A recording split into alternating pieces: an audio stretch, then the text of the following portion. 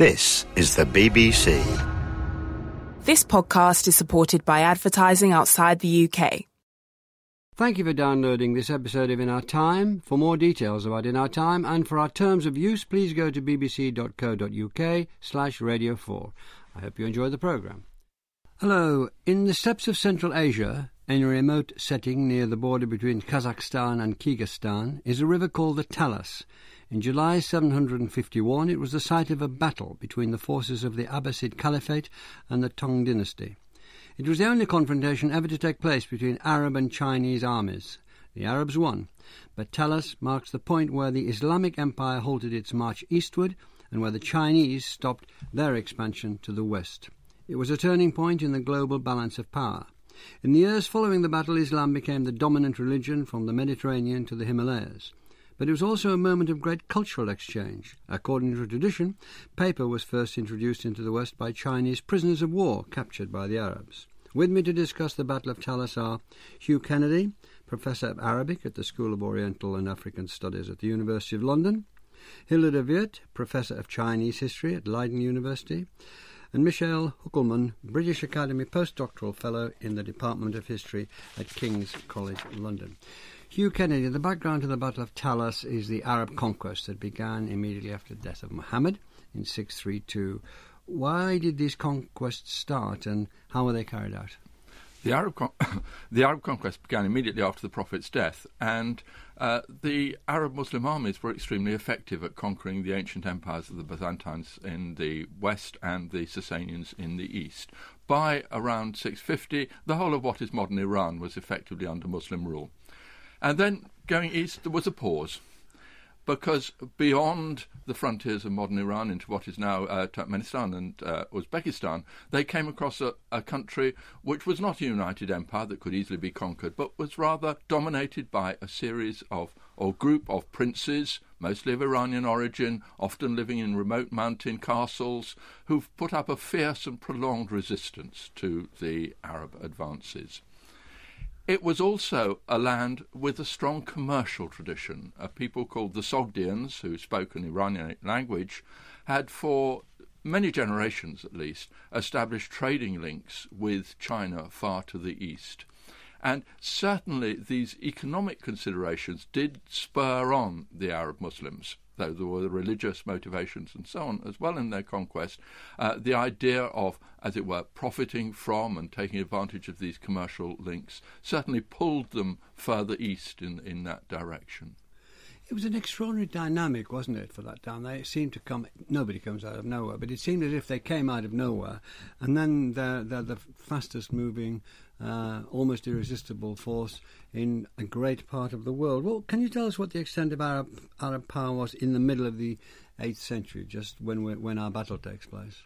Well, this was a period when the Umayyad dynasty, up till 750 at least, the Umayyad dynasty based in Damascus, ruled over, in one way or another, the whole of the Muslim world. So we're talking from Spain and Portugal and Morocco in the west, right through to the borders of Uzbekistan and what used to be Soviet Central Asia in the east, and in the southeast, Sindh, the southern part of modern Pakistan, and of course all the countries in between, and the whole of the Arabian Peninsula, but not the Byzantine Empire, not modern Turkey, which was then ruled by the Byzantines from Constantinople.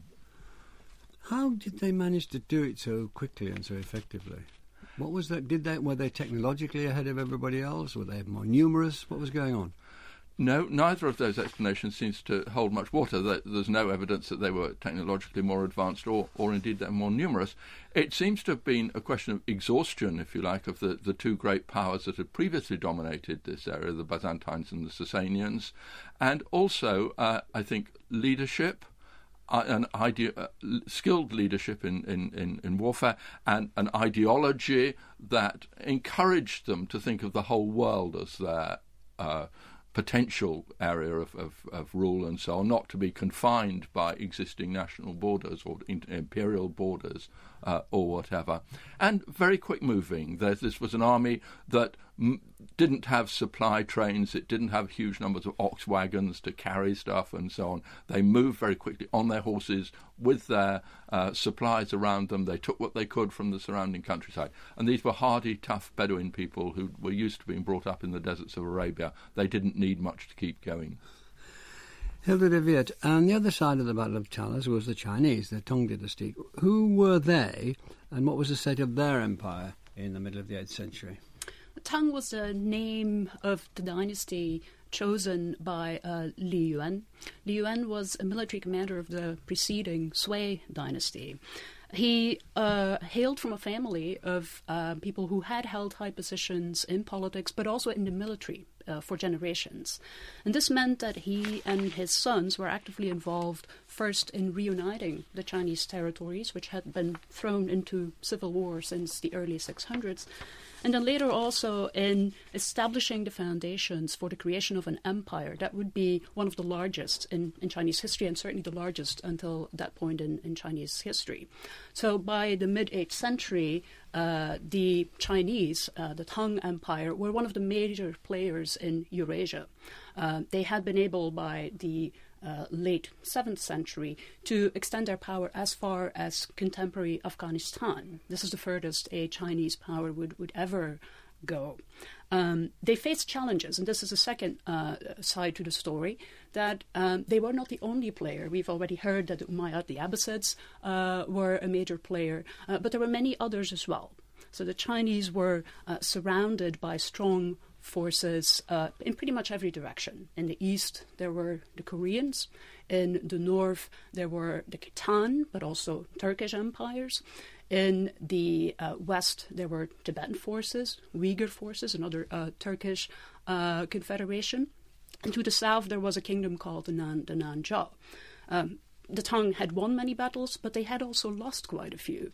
So by the mid-8th century, the then reigning Xuanzong emperor could be proud of such a large empire, but it was also clear that the situation was always unstable. They were extremely civilized, weren't they, at that time, the Chinese, in terms of their culture? They had established traditions for ruling large states long ago. So in that sense, yes, there was an apparatus that they could go back to. But at the same time, it's important to keep in mind that perhaps unlike later Chinese dynasties that were proud of being ethnically Han, that was not the case for the Li family. Stories vary, but they were part of a northern aristocracy which had for generations intermarried with Turkic and Mongolic peoples. The reason why that matters is that it meant that they shared a political and military culture with those people. So in cultural terms, the distance between the Tang rulers and Turkic and Mongolic rulers may not have been as far as it might seem to us today. The military valor was important for that family just as it was across the border. Can you give us a brief notion of the territory between these two great empires? What was going on there? Okay, and the geography... Central Asia, let's call it. Yeah. Yes. The geography really matters here. In order to understand the politics, it's good to get a sense of what the territory, the lay of the land was like. So say if you were a Tang merchant or a soldier, and you had to travel from the west of the Tang Empire all the way to where the Abbasids had come, you would first go through an area that we now call the Kansu Corridor. That's a strip that separates the Gobi Desert. It's an area where you can't really go through to the north, and then to the south you have the Qinghai Mountains, also an area that's not easy to cross through. In that area there had been Turkish Tangut peoples who were able to set up strong confederacies. They were a force to deal with for the Tang. Once you'd gone through that area, roughly 600 miles or so, you would reach the Taklamakan Desert, another place that's not easy to cross, but you could get around it. To the north, there was a series of oasis cities. To the south, similarly, there were oasis cities that had for centuries been trading with the Sogdians that Hugh already referred to. These were small independent city-states, But the Chinese had been trying to extend their power into that area. To the north and south of the Taklamakan were again mountains. At the very end, to the west, these mountains came together into what is now called the Pamir Mountains. Once you cross that last obstacle, you would reach the Abbasids. Michelle Höckelmann, how much contact had there been between the Chinese and the Arabs before 751? Well, the Chinese had been interested in what would generically be come to known as the Western regions, or Xiyu in Chinese sources, from a very early stage. The way the Chinese collected information on these so-called Western regions, the first kind of sources came to the Chinese by way of reconnaissance missions the military sent into the Western regions. The earliest one dates to around the year 100 BC, when a Chinese general named Zhang Qian was sent on a mission by the then reigning emperor Han Wudi to find the source of the so-called blood-sweating treasure horses of Fergana. Fergana, a name that plays an important role in the events that led to the Battle of Talas, actually, later on. We then have the next very well-known reconnaissance mission around the year 60-70 AD, when a petty lieutenant named Gan Ying was sent by the governor of the then Chinese-ruled eastern regions of modern Xinjiang, and he supposedly reached either the Euphrates and Tigris region or even the eastern Mediterranean. We're not entirely sure, because the term that he used for a sea in the west is not very clear. So are we talking about a strategy of investigation over those centuries? We're certainly talking about a strategy of investigation from a very early stage, from the first large empire of the Han Dynasty. How much we've heard quite a bit about? We've heard about Central Asia. How much involvement did the Chinese have in Central Asia? That's a very good question. Up to the Tang, it's actually quite difficult to ascertain how much involvement they had with Western Asia. Because historical accounts about that period are either contradictory or incomplete.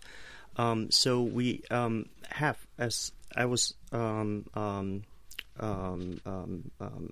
laying out before, we have historical accounts of these Western regions in the so-called dynastic histories from a very early stage. And the impression these sources give us is that the Chinese didn't actually know very much about these regions.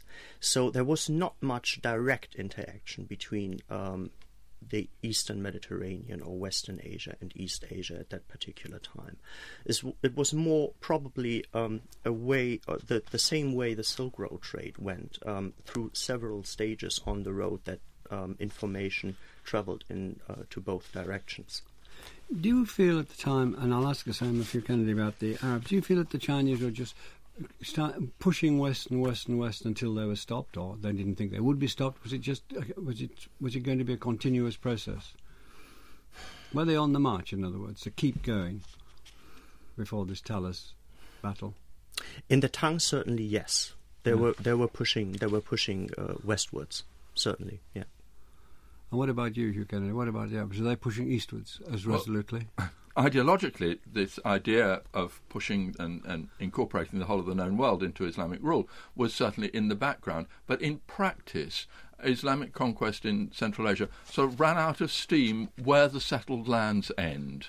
They were keen in possessing the last oases in the northeast, the last fertile river valleys. But when that sort of civilization and cultivation ceased and we go into the wide open grassland spaces of what is now Kazakhstan and so on, there wasn't much booty, there wasn't much incentive to go on into these lands. The fighting was very hard with the local nomads. So in effect, they were quite content to secure their frontiers where the last cities were.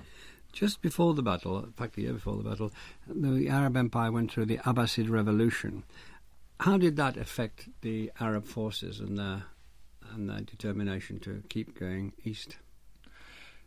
The area of the northeast of the Islamic Empire was quite unusual in the sense that at the time of the original conquest, a lot of Arab Muslims had settled in that area. They'd settled on the frontier rather than in western Iran and so on. So there was a strong Arab Muslim presence. And by the time of around 750, when we're talking about the coming of the Abbasids, there was a fusion between an Arab leadership and local Iranian population.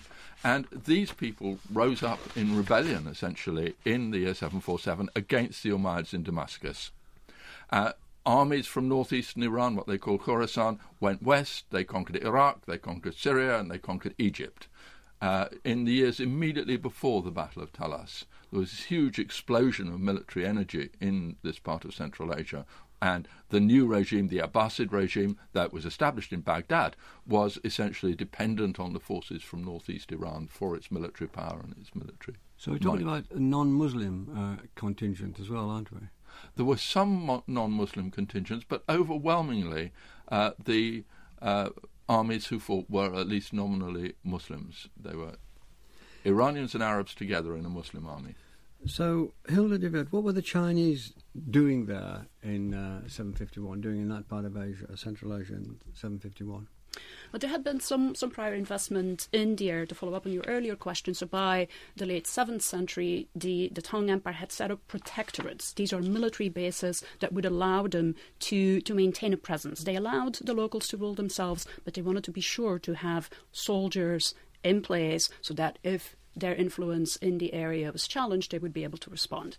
Now, by around 750, there had been several decades of battles with particularly two forces. The first of those is the Tibetans. The Tibetans were eager to take over the Tang oasis states, and they were quite successful from time to time. So between 720 and 740, the Tibetans won some battles, the Tang forces won some battles, but by and large, by around 750, the Tang Empire had been successful to withstand the Tibetan onslaught. One battle in particular I want to mention is the one of 746, which was led by the general that would actually lead the Tang forces against the Abbasid forces as well. This is a man in Chinese called Gao Xianzhi. He was actually of Korean descent, so his Korean name is Go Sunji, probably massacring the name somewhat. He had been able to make the Tibetans withdraw, not only, and this is important, in the Tarim Basin, but even from as far as India. So at that point, there was still that drive from the Tang forces to go as far as possible, as you were saying earlier.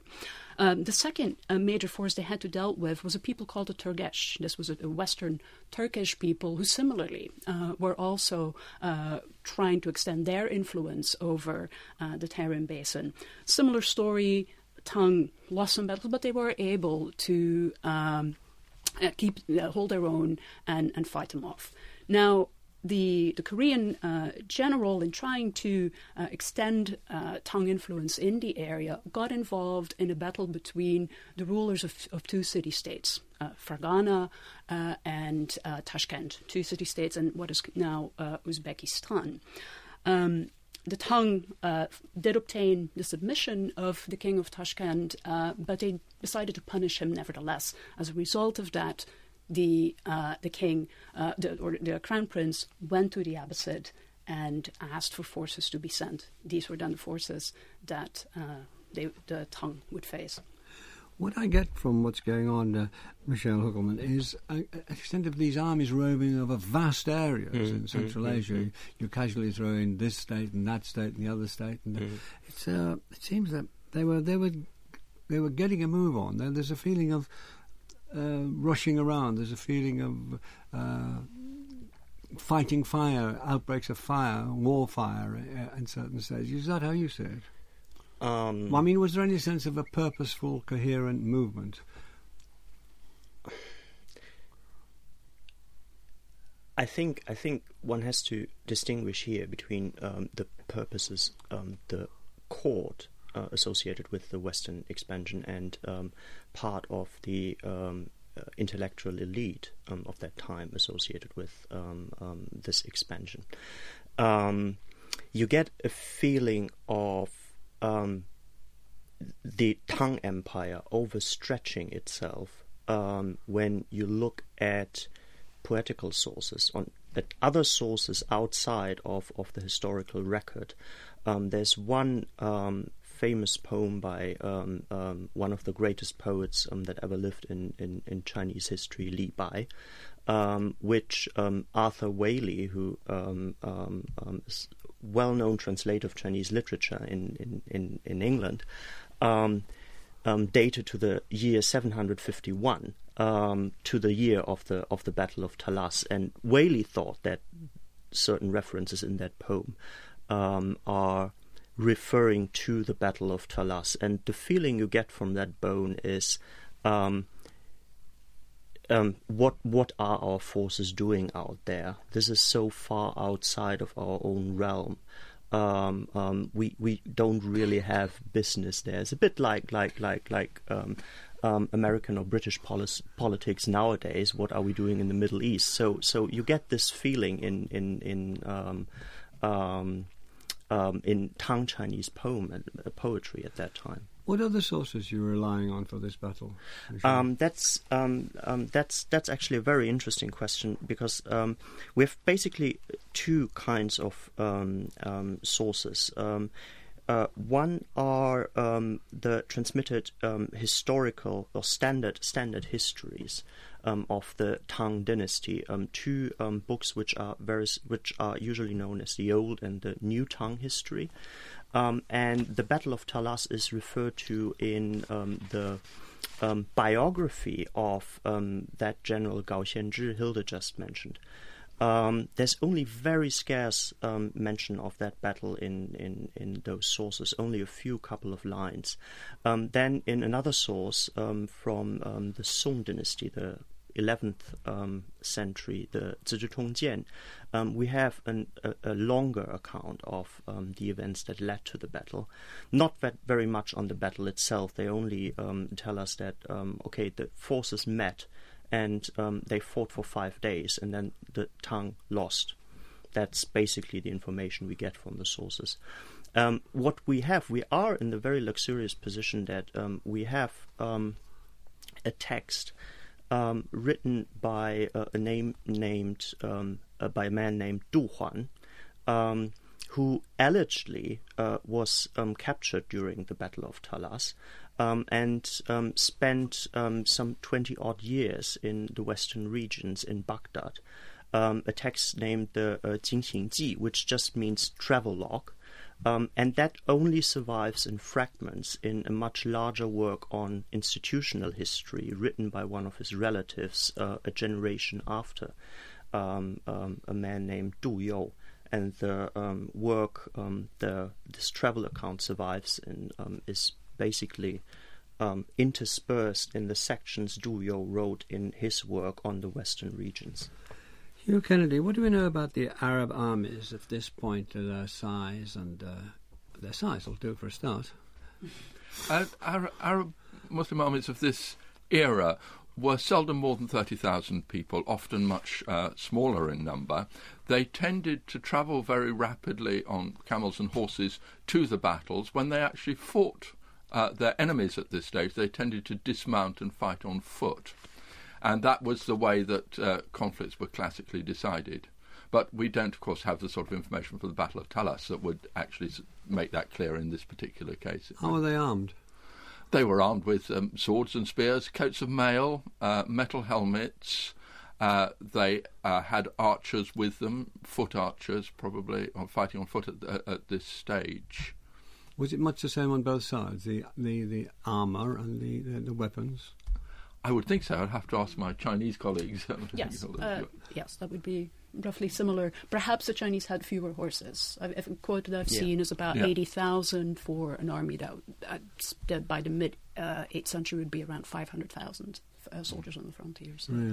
So do we know, it's been explained very carefully by Michel, what we don't know in the fragments and so on, but what do we know? What can you piece together about the Battle of Talas? We know it's 5 days, we know it's 2 armies, We're still a bit vague about the numbers involved, but still, can you have a shot at it? Yes.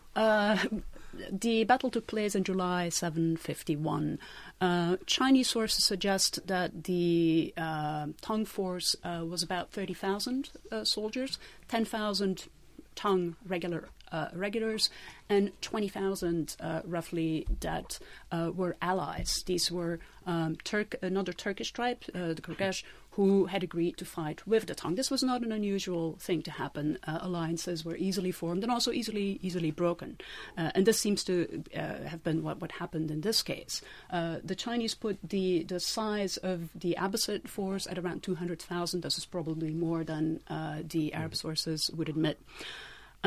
What happened is that a couple days into the battle, this is again according to some Chinese accounts, the Karluk decided to go against their allies, and they fought them from the back. This led to the massacring of the Tang forces. Thousands died, thousands were taken prisoner, and a few were able to escape. So, just to repeat that, inside the Chinese army, they had mercenaries, a great number of mercenaries, switched sides, went behind the Chinese army, and so the Chinese army was being attacked on two fronts. Indeed.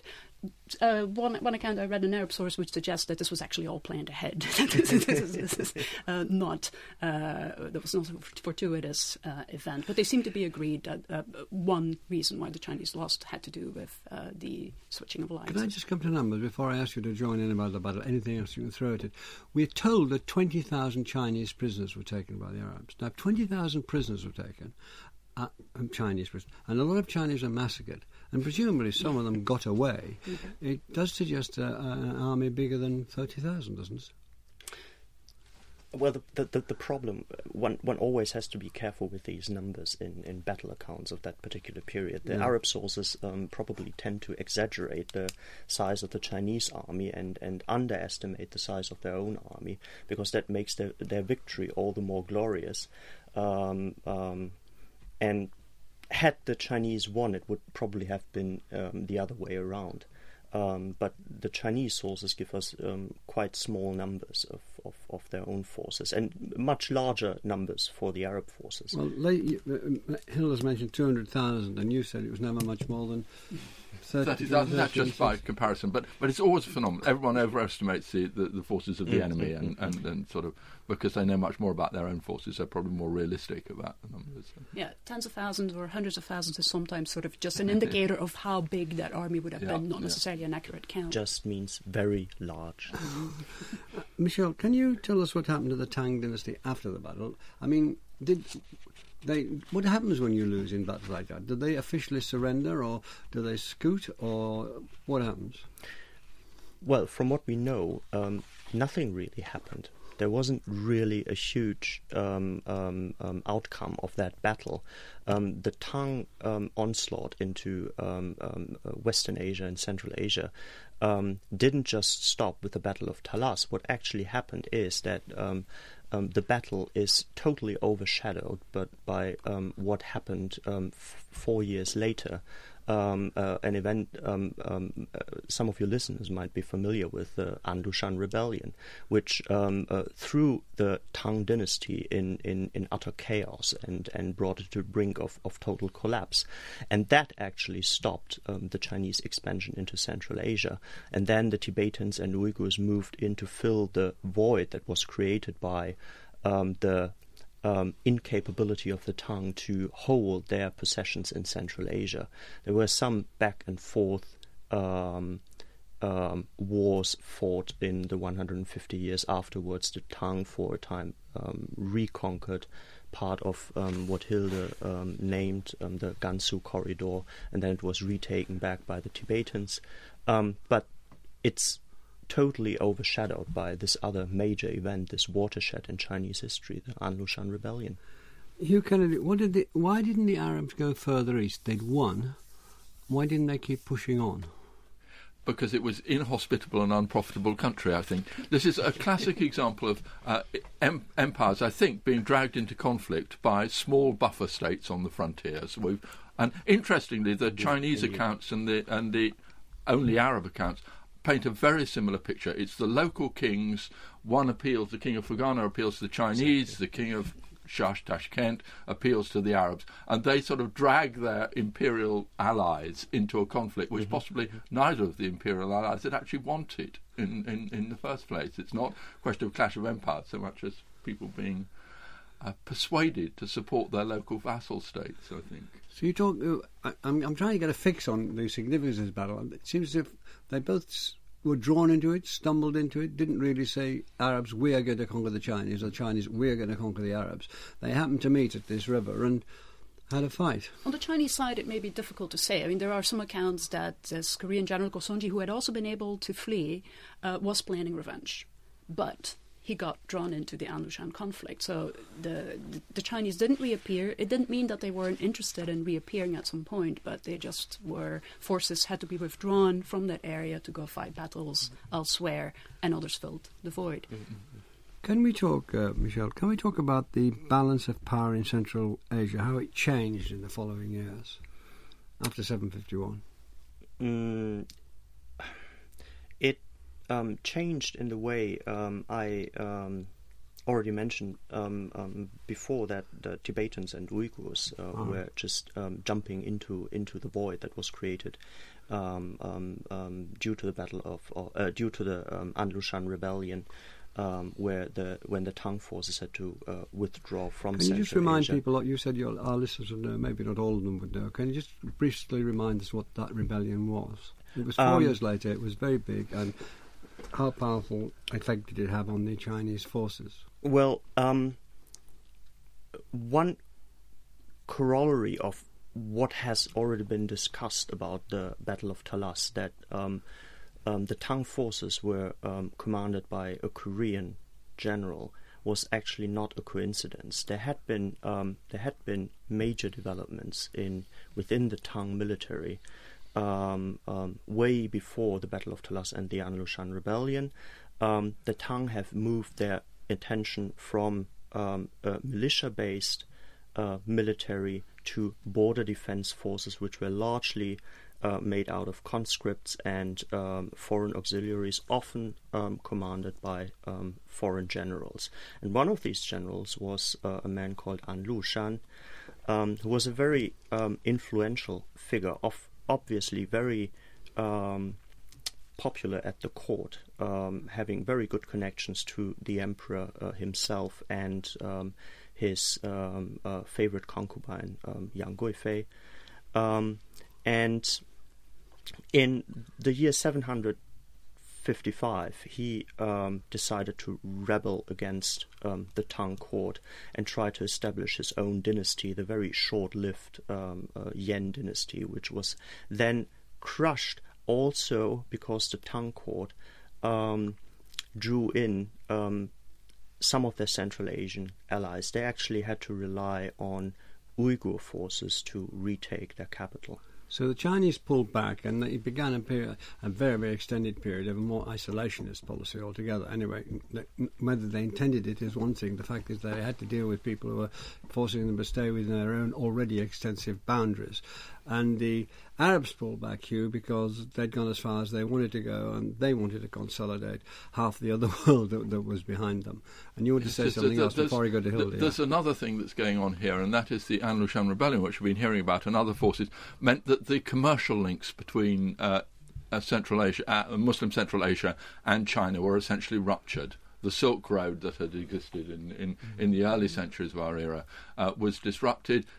Trade shifted between China and the Middle East, shifted to the sea route.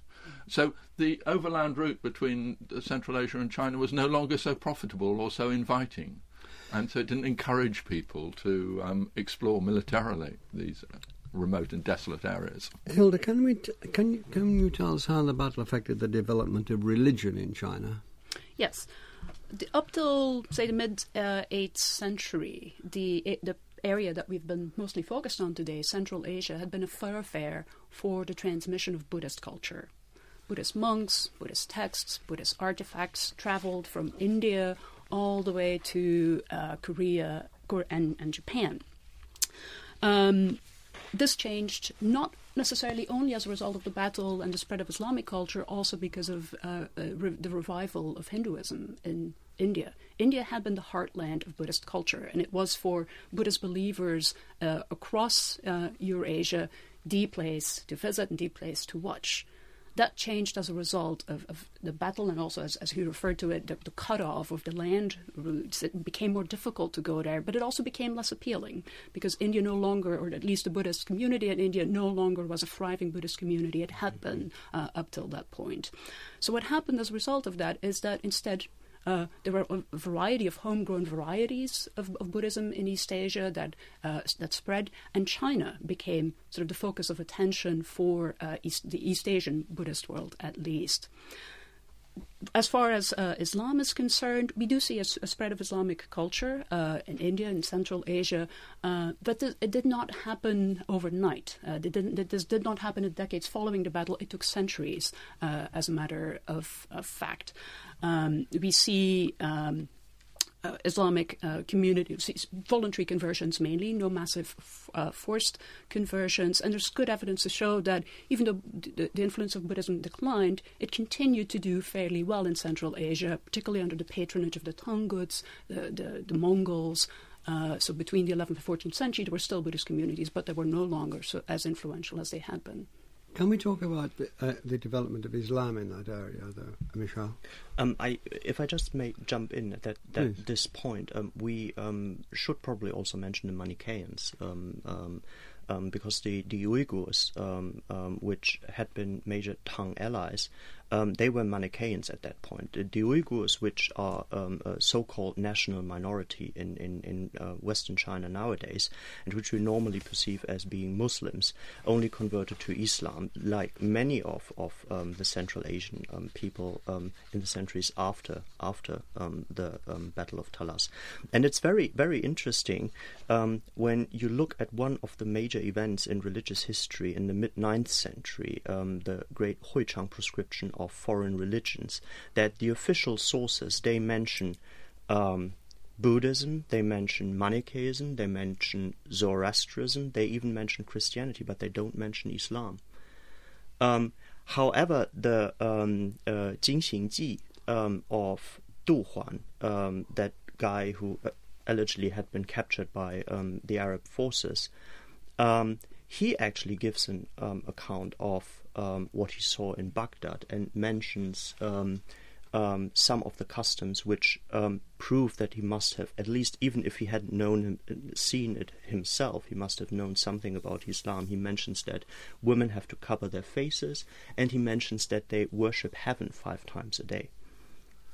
Hugh, can you give us a bit of an overview as we come to the end of the programme as to what a settlement of that over the next century or so, what these two who haven't had a war since, what they were, which they were moving into their heartlands, both of them. Is that right? Can you develop that? Yes, certainly from the Muslim side there's a certain retrenchment, if you like, and the commerce and the commercial activity of Muslim Central Asia becomes redirected to Baghdad and even to the Mediterranean world, and the direct links with China are cut off. And but there are still consequences. This is where the paper story comes into. Well, let's have the paper story, as it was promised. According to the Arab Muslim sources, the introduction of paper to the Middle East, which is of fundamental importance in spreading literacy and written culture and so on, occurred because Chinese prisoners captured at the Battle of Talas or around that time were then transported to Iraq, first to Central Asia, to Samarkand, and then to Iraq, and brought this new technology with them. Now, this sort of story seems too simple in a way, and historians are distrustful of this sort of thing, but it has a certain credibility because we know that paper began to be manufactured on a large scale in Iraq in the second half of the 8th century, precisely the moment when we'd expect this to be happening. And the tradition is an old one in the Arab Muslim literature, and I see no reason why it should have been invented. But there again. was a great lining to this 500-year blossoming of the Golden Age, wasn't it? Exactly. Without paper, without the importation of paper, the Golden Age of Abbasid culture is inconceivable. Yeah, 2 points. I'm less convinced by the story, in part because it's definitely a good story. I love it too, and there's similar stories like it about the transmission of technology. But it is clear that between the 3rd and 5th century, paper was already in wide use in Central Asia. We found many archaeological caches of paper documents. Now, of course, finding them doesn't necessarily mean they were produced there, but because the paper that is found in that area is also different from Chinese papers, it's quite likely that actually paper was also made. The technology itself is actually quite simple. You don't need to capture experts to manufacture paper. You throw some rags together with some fibers, you get a pulp, you lift the paper out of it. It was used for all sorts of things, not just for writing, but also for wrapping, in daily use, cards, and so forth. So it's quite likely that it was already a widely dispersed technology. And there may have been others who were responsible for transmitting the technology at that point. But there was this great rush of use of paper in Baghdad in the second half of the 8th century. There was suddenly this great rush. Is that not a factor in your thinking about it, Michelle? No, another possible explanation. Yeah, we have to get a bit of because he's got. You're asking for my personal opinion. Yeah, I am. That's exactly what I'm doing. The paper transmission. So I'm probably as reluctant as Hilde to believe in that story because I thought a lot about this in preparation for this program, and I was also wondering where this story actually sprang from, and since you mentioned that it's an old tradition in Arab sources, I'm not entirely sure where it comes from in China, and I think there are some, and I still as yet have to see a reference to that story in Chinese sources. I haven't seen it. There isn't any. I think it comes mostly from slightly later Arab historiography. And there were families also moving from Balkh, what is now Afghanistan, into Baghdad around the time, families that would have been used to using paper in that area. So there are some other explanations. Well, there's a pincer movement there, Hugh, one on either side, saying, you're on your own now. I still like the story. Liking it isn't enough for scholars like you. No, it makes sense plausibly. I mean, there certainly was paper, as Hilde's been saying, in use in Central Asia, but there was no record of any paper being in Iraq, Syria, any of the central Islamic lands before the Battle of Talas. After there is. And that's as far as we can go. We don't have any sort of smoking guns or whatever, or any individuals we can point to. As far as we have time to go. So thank you very much indeed, Hugh Kennedy, Hilde de Weerdt, Michael Höckelmann. Next week we'll be talking about Rudyard Kipling. Thanks for listening. And the In Our Time podcast gets some extra time now with a few minutes of bonus material from Melvyn and his guests. Yes, definitely. Great account. Yeah. I mean, although it itself, the question in itself doesn't seem to be, I don't know how to put this, doesn't seem to have been a significant battle event. It had significance in terms of how we can look at the development of the two forces from then on. We were doing the Battle of Poitiers some time ago, and that has very much the same significance. We know almost nothing about the battle itself, and yet it represents a sort of high watermark or a turning point or whatever in quite a distinct way. Yeah. My pitch for its significance would have come with the switch to the sea routes. That one, it's slightly exaggerated claim, but I think perhaps not entirely so, in that the switch to the sea routes meant that over the next couple of centuries there was an increasing exchange of goods and people between the South Chinese coast and the West Asian, but also the Mediterranean.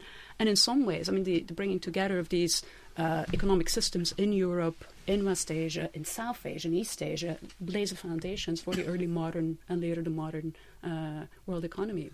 So in some ways, that's its largest significance. I think it's economic rather than anything else. Just to catch up on that, I wouldn't say that the Chinese only switched to the sea routes after the An-Lushan rebellion. I mean, the sea routes have been very important. Had been very important for centuries, even before the land routes were cut off. The oldest still existing mosque in China is not in northern China; it's in Guangzhou. No, there definitely were, but the increase. But if you look between the 11th and 14th century, they're entirely there, whereas before they were also in Chang'an. Certainly, but just what I want to point out is that people sometimes claim, or very often claim, that Buddhism also came over the Silk Roads and over the land roads, which isn't the whole picture, because Buddhism had also traveled via the South China Sea for centuries. Is there any?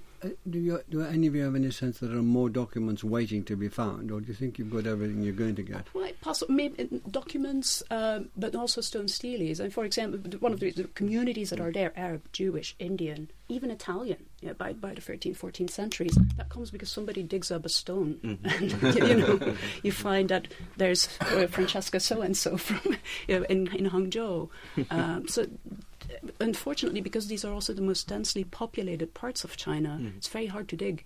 So, but I wouldn't be surprised if they do some major construction work somewhere. They still find things. Yes.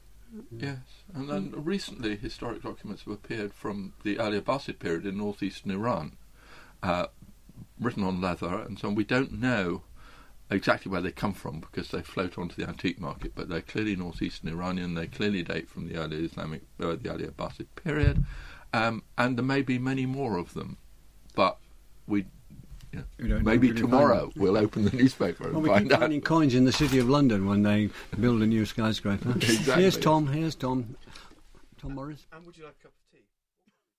There are many more Radio 4 arts and discussion programmes to download for free. Find these on the website at bbc.co.uk/Radio 4.